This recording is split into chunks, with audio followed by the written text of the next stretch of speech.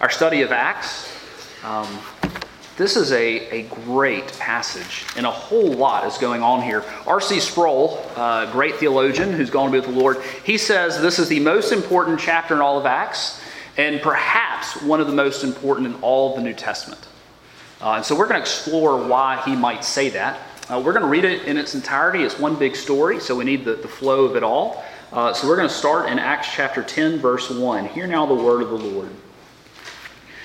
At Caesarea, there was a man named Cornelius, a centurion of what was known as the Italian cohort, a devout man who feared God with all his household, gave alms generously to the people, and prayed continually to God. About the 9th hour of the day, he saw clearly in a vision an angel of God come in and say to him, "Cornelius!" And he stared at him in terror and said, "What is it, Lord?" And he said to him, "Your prayers and your alms have ascended as a memorial before God. And now send men to Joppa and bring one Simon who is called Peter. He is lodging with one Simon, a tanner, whose house is by the seaside." When the angel who spoke to him had departed, he called 2 of his servants and a devout soldier from among those who attended him, and having related everything to them, he sent them to Joppa. The next day, as they were on their journey and approaching the city, Peter went up on the housetop about the 6th hour to pray, and he became hungry and wanted something to eat. But while they were preparing it, he fell into a trance and saw the heavens opened and something like a great sheet descending, being let down by its 4 corners upon the earth.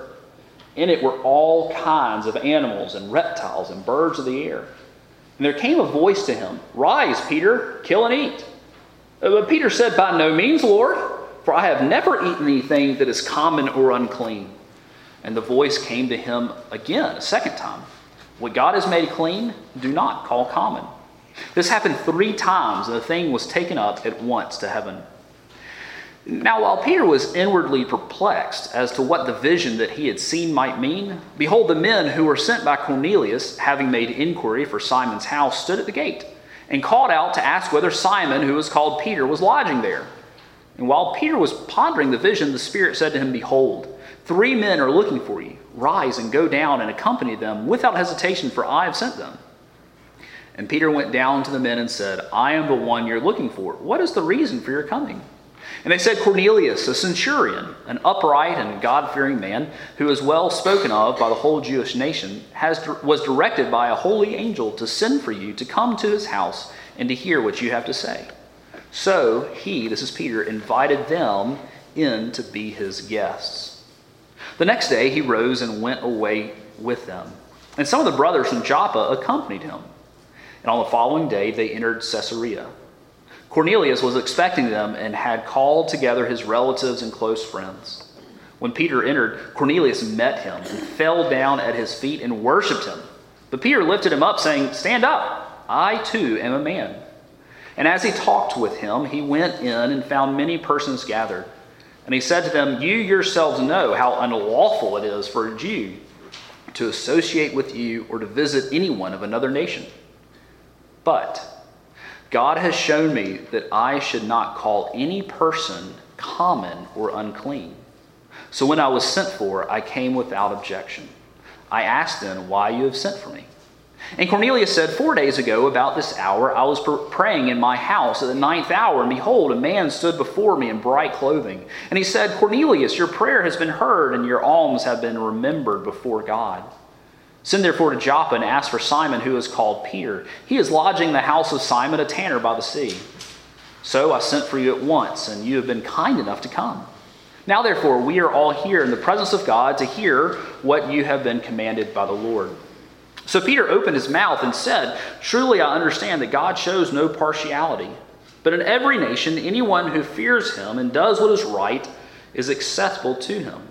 As for the word that he sent to Israel, preaching good news of peace through Jesus Christ, he is Lord of all. You yourselves know what happened throughout all Judea, beginning from Galilee after the baptism that John proclaimed, how God anointed Jesus of Nazareth with the Holy Spirit and with power.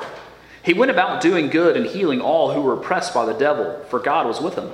And we are witnesses of all that he did, both in the country of the Jews and in Jerusalem. They put him to death by hanging him on a tree, but God raised him on the third day and made him to appear not to all the people, but to us who have been chosen by God as witnesses, who ate and drank with him after he rose from the dead. And he commanded us to preach to the people and to testify that he is the one appointed by God to be the judge of the living and the dead. To him all the prophets bear witness that everyone who believes in him receives forgiveness of sins through his name. While Peter was still saying these things, the Holy Spirit fell on all who heard the word. And the believers from among the circumcised who had come with Peter were amazed, because the gift of the Holy Spirit was poured out even on the Gentiles. For they were hearing them speaking in tongues and extolling God. Then Peter declared, "Can anyone withhold water for baptizing these people who have received the Holy Spirit just as we have?" And he commanded them to be baptized in the name of Jesus Christ. Then they asked him to remain for some days. The grass withers and the flowers fade, but the word of our God shall indeed stand forever. Let's pray. Father, we are thankful for your word. Increase our thankfulness for it today as we study it. We ask that by your Spirit you would help us to understand, grant anointing to us. We need you, Lord, for both the hearer and the preacher alike. And it's in the name of Jesus we ask it. Amen. You know, sometimes we can't fully understand or appreciate the importance of an event if we're not part of the crowd, part of the culture. We understand something important going on, but we can't quite figure out how important it is. Let me tell you a story to that effect. Once I was on a mission trip to a country in Southeast Asia. For 2 weeks, we were there teaching English as a way to share the gospel. And one morning, I walked into the lobby of the hotel where we were staying, and there was a man. There was a man doing something that was probably one of the strangest sights I've ever seen. Now, it wasn't something from the Orient. It wasn't something that was from the culture of the country I was in. No, this was one of the men that I had traveled with. He was an American.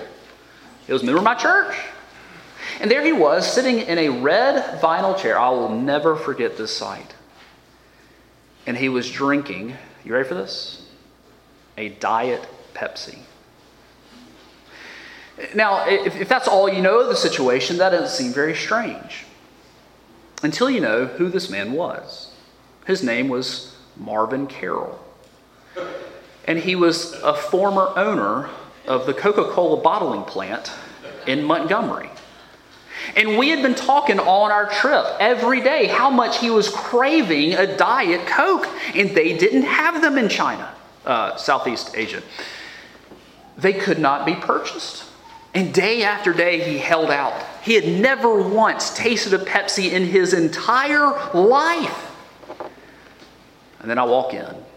There he is. And y'all, he was enjoying that Diet Pepsi. I have a picture of it. If you didn't know what was going on, you wouldn't fully understand the importance of this event. And that's a lot of what's going on in our text today. The text today is about far more than the breaking down of food barriers between Gentiles and Jews. The most important thing here is not that Jews can suddenly eat pork barbecue or eat at George's. Those are good things, but that's not really fully what's going on. Rather, all the separation laws in the Old Testament that kept Jews and Gentiles apart in one fell swoop have been done away with. For 1,400 years, codified in God's law was the statement that Jews and Gentiles, they had to be separate. And now all of a sudden, that changes. This was a monumental event, and it had huge ramifications for the church. We're going to talk about those things this morning. Well, in our text this morning, there are two main characters. And we're introduced first to Cornelius. As our text opens, he is a Roman centurion in the port city of Caesarea. Caesarea was an important place. It was the capital city of the province of Judea, where the Roman governor had his palace and headquarters. And they didn't have just any old soldiers there. It was kind of like a Marine recon unit. It was the Italian cohort. There would have been about 3,000 soldiers, and these were the best of the best. And of these best of the best, there was a man named Cornelius, and he was a centurion. A centurion was a non-commissioned officer in the sense that he wasn't nobility. Commissioned officers in the Roman military were appointed because of their family connections, but not so the non-commissioned officers. But at the same time, he would have had a lot of responsibility, about the responsibility of a captain in today's army. He was a man's man, right? You didn't get to be in the Italian cohort because you weren't good. He had seen a lot in his service to the Roman Empire. He'd probably been all over the world, and he had started as a grunt, and then he was suddenly over about 100 other soldiers in one of the best known and one of the best units in all of the Roman Empire. But there was something different about this man. He wasn't like other centurions. He'd seen a lot, a whole lot. But he was a godly man. He was a devout man who was known as a God-fearer. This would have been a Gentile. A Gentile is someone who was not Jewish by ethnicity or descent. He was a Gentile who worshiped God, the one true God. So he would have attended synagogue, and he would have done a lot of the things required of Jews, but he did not go as far as to be circumcised. He was a godly man, but at the same time, he wasn't quite fully accepted within the synagogue. See, in the Old Testament, God had given the people of Israel, that is, the physical descendants of Jacob, ceremonial laws that would keep them separate from the world around them. Now, this would have been things like you couldn't eat, especially the dietary laws. You couldn't eat pork, right? Doesn't that sound terrible? You couldn't eat shellfish. A lot of things you could not eat. But these things were not meant to make them feel better about themselves. These things were meant to keep them holy, right? To keep them separate from the world around them so that they might maintain their love for the Lord. But they had taken something that was meant to keep them holy and had made it into something that made them feel haughty. They looked at these things and their confidence was in the fact that, oh, we're not like you.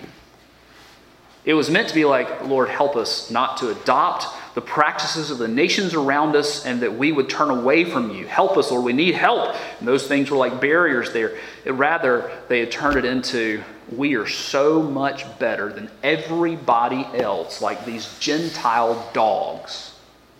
Right? Well, because of this, Cornelius, because he was not fully Jewish, he had not fully converted, he would have been able to attend synagogue on Saturday mornings, but he would have never been invited into a Jewish person's home.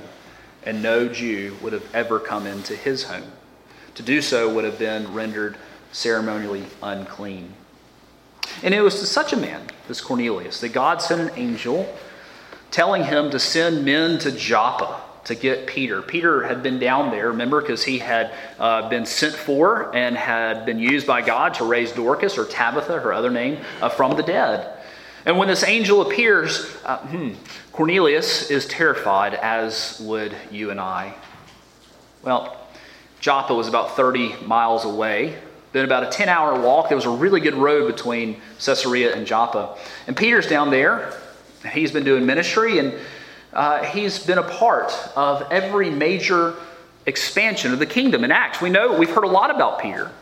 He was first found, not first found, we see him in Acts chapter 2 on the day of Pentecost. Remember, he's involved with the gospel going forth, the Holy Spirit coming amongst those of Jerusalem and Judea. That, by the way, is the first area that is mentioned by Jesus in Acts 1:8, the Great Commission. You shall first be our witnesses where? In Jerusalem, Judea. And then there was a second stage that Peter was also involved with when the Samaritans, that was the next thing Jesus said, the next region that would hear the gospel message. Peter had been sent down with John, and they laid hands on the Samaritans who become Christians, and they received the Holy Spirit. Well, there was a third group. There's 1/3 and last group of people mentioned in God and Jesus' command to them that remains, and that was to the ends of the earth. And that's what happens today in our text, where the ends of the earth begin to receive the gospel message, and they receive the Holy Spirit just like everybody else. And so we would expect Peter to be the one to be involved. Well, we find Peter up on the housetop of Simon the tanner. Have you ever tanned a hide? I bet some Boy Scouts have, right? I remember we had Indian days growing up at our school, and we brought in someone who showed us how to tan a hide, and there were brains involved in this process, and it smelled to high heavens. In those days, to be in contact with dead carcasses was to be rendered ceremonially unclean. And so this man lived by the seashore because all of the, leftovers had to go somewhere. And the sea breeze might help. But here is Peter staying with someone who's ceremonially unclean. Things are already starting to bust loose a little bit. And he goes up to the top of the house to pray. To walk along the roof was a commonplace for prayer in those days. And it says he's hungry. Perhaps he had been fasting. And as he calls down and say, "Hey, is lunch ready yet?" They're preparing it. He falls into a trance. He has a vision. And in this vision, a big piece of cloth, like a sheet or a sail, it's the same word in the Greek, is lowered from heaven to earth 3 times. And in this big sheet are animals, reptiles, and birds of all kinds. There are at least unclean animals in here, in the sheet, and perhaps clean ones as well, but the clean ones would have been rendered unclean by their presence with the unclean ones. But then Jesus tells him something rather strange. He says, "Peter, rise, kill, and eat." Now, his Lord and Savior, the King of the universe, has just told him to eat something that he had been forbidden to eat since childhood. Not only him, but his fathers and their fathers' fathers, all the way back 1,400 years to the giving of the Levitical law.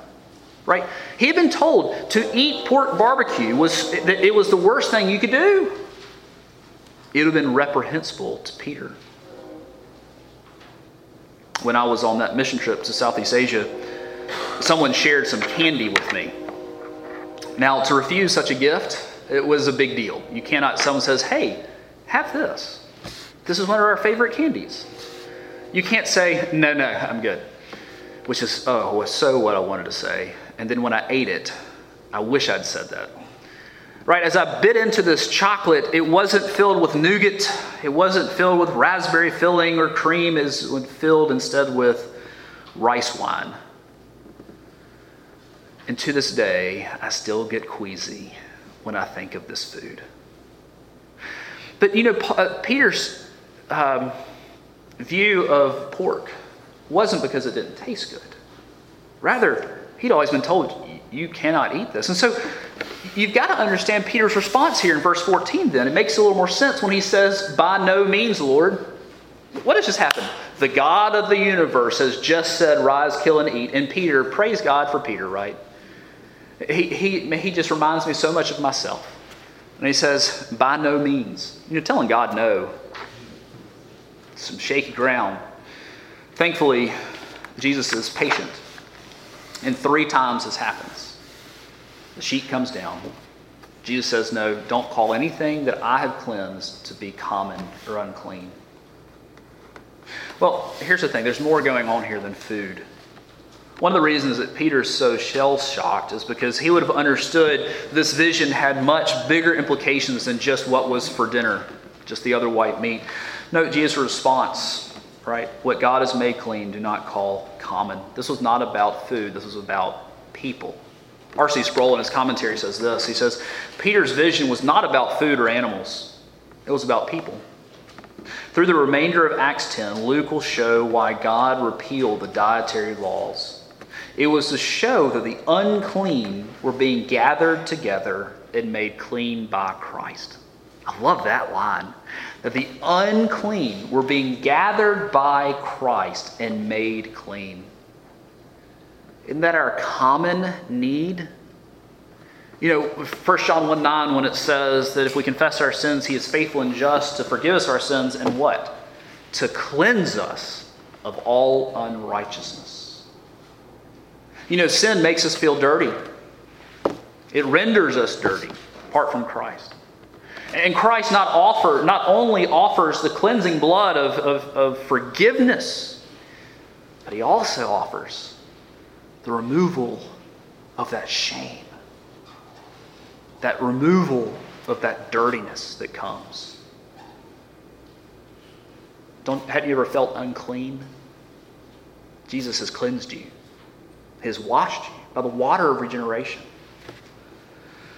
Well, even before the Lord had formally removed the barriers between Jews and Gentiles, there had never been any room for racism within the community of God's people. These laws were not meant to make the Jews feel better about themselves so that they might feel superior to other people. The call to worship we read this morning is called the Great Commission of the Old Testament. And it's talking about the nations, going out and declaring to the nations what God has done. It's not metaphorical language.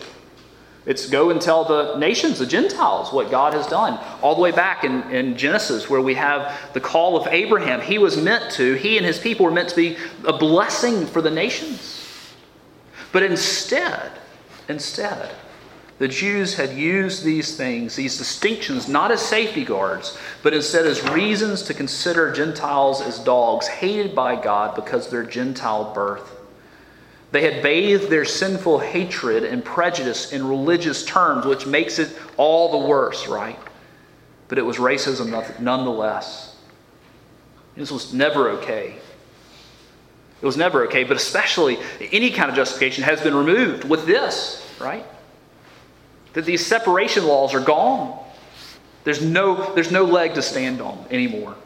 Never had been, but especially not now. By the way, this is where we're heading. Revelation chapter 7, verse 9 gives us the vision of what heaven will be like. After this I looked, and behold, a great multitude that no one could number, from every nation, from all tribes and peoples and languages, standing before the throne and before the Lamb. There's clear application here, by the way. Are there those whom we consider unclean because of their race, ethnicity, or nationality? Is there anyone whom we consider unclean because of their race, ethnicity, or nationality?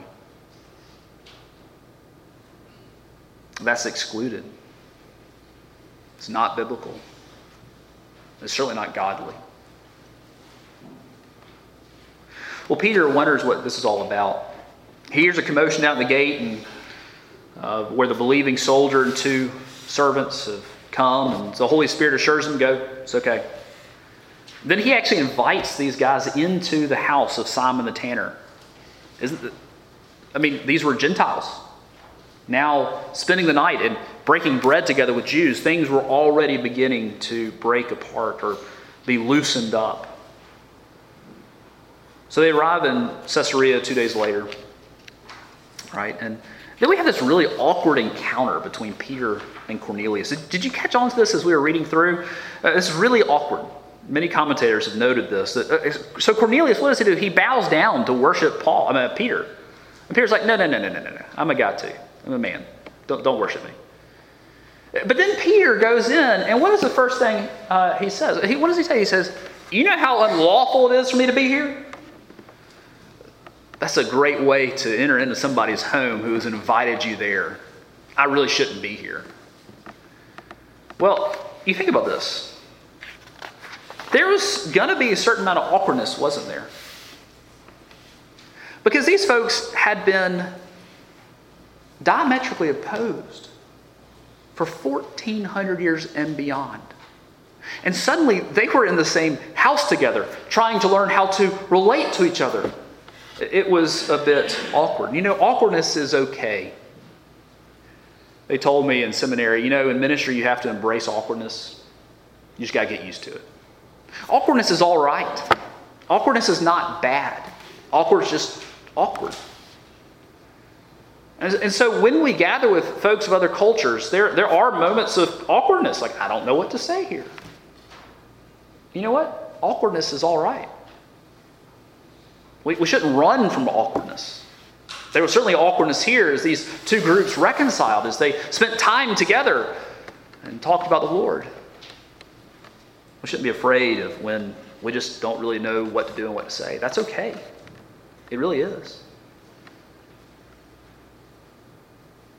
Well, in this small room are a small handful of Jewish Christians who have traveled with Peter, 6 of them, and then lots of Gentiles, relatives and friends with Cornelius. And Peter's the one who speaks and breaks the silence, and he said, "Hey, I really shouldn't be here." But then he finally gets down to the gospel. You think, okay, here's this guy coming, tell us, Cornelius says, hey, tell us what God's commanded you. Is it going to be a different message? Or is it going to be the same message? It's a different group of people who don't have any access to the Old Testament. What's he going to say? And it's comforting to know that it's the same gospel message. Now, he explains it in some ways that it's not directly connected to the Old Testament, a background they didn't have. He puts it in terms and words that they can understand, but it's the same gospel message summarized in verse 43. To him, all the prophets bear witness that everyone who believes in him receives forgiveness of sins through his name. I think we have a lot to learn from this text about how two cultures can come together, even when there have been real hurts in the past. Here is a Roman centurion. You know how many bad things the Romans had done to the Jews? Even when there is bad blood and when there's been real hurts in the past, what is it the only thing that brings cultures together where there is hurt? And it is only the gospel. We have one need and one salvation. We have one need in that we are all sinners, born in this world, corrupted by sin, destined for hell. And there is but one solution, and that is Jesus Christ. Together we are transformed by the one gospel. Together we labor together for the expansion of the one kingdom.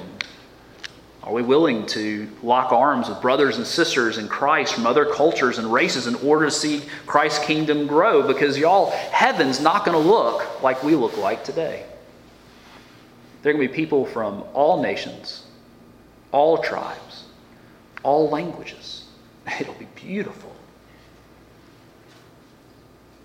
Well, as Peter is speaking, the Holy Spirit moves in their midst.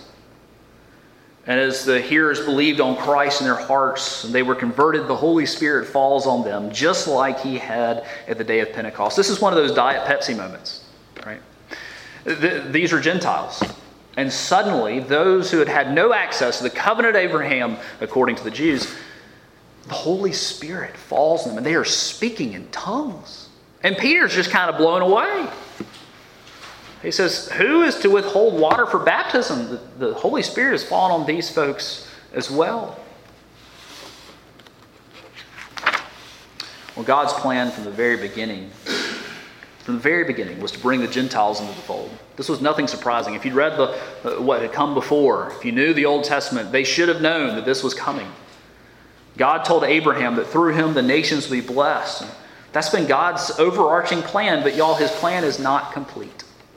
It's not complete. There remains one major event that is still to happen. Verse 42. And he commanded us to preach to the people and to testify that he is the one appointed by God to be judge of the living, or the quick, the living and the dead. The biggest event to history to come, as we talked about with the children, is not our birthday, it's not our graduation, it's not our marriage or a marriage of a grandchild, it's not even our death. As big as that is, the biggest day that is to remain is Christ's return. All in that day, we won't be able to hide behind our works, our race, our ethnicity, our jobs, our performance, our religious performance like the Jews wanted to.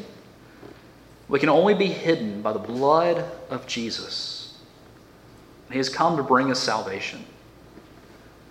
Have you accepted Christ as the Lord and Savior that he is? He is Lord and Savior, whether we accept him or not. We don't make him Lord and Savior. He is. He is Lord of all. But have you turned to him and asked him to forgive you of your sins and trusted in him for salvation as you've turned away from your sin? It's a free offer for you today. Even as we pray, come Lord Jesus, come quickly. Amen. Let's pray. So Father, we thank you for your love for us, that it is not based on anything in us. Lord, then we ask that you would help us to see others as you see them, even as we yearn for the day of Christ's return. We ask these things in the name of Jesus. Amen.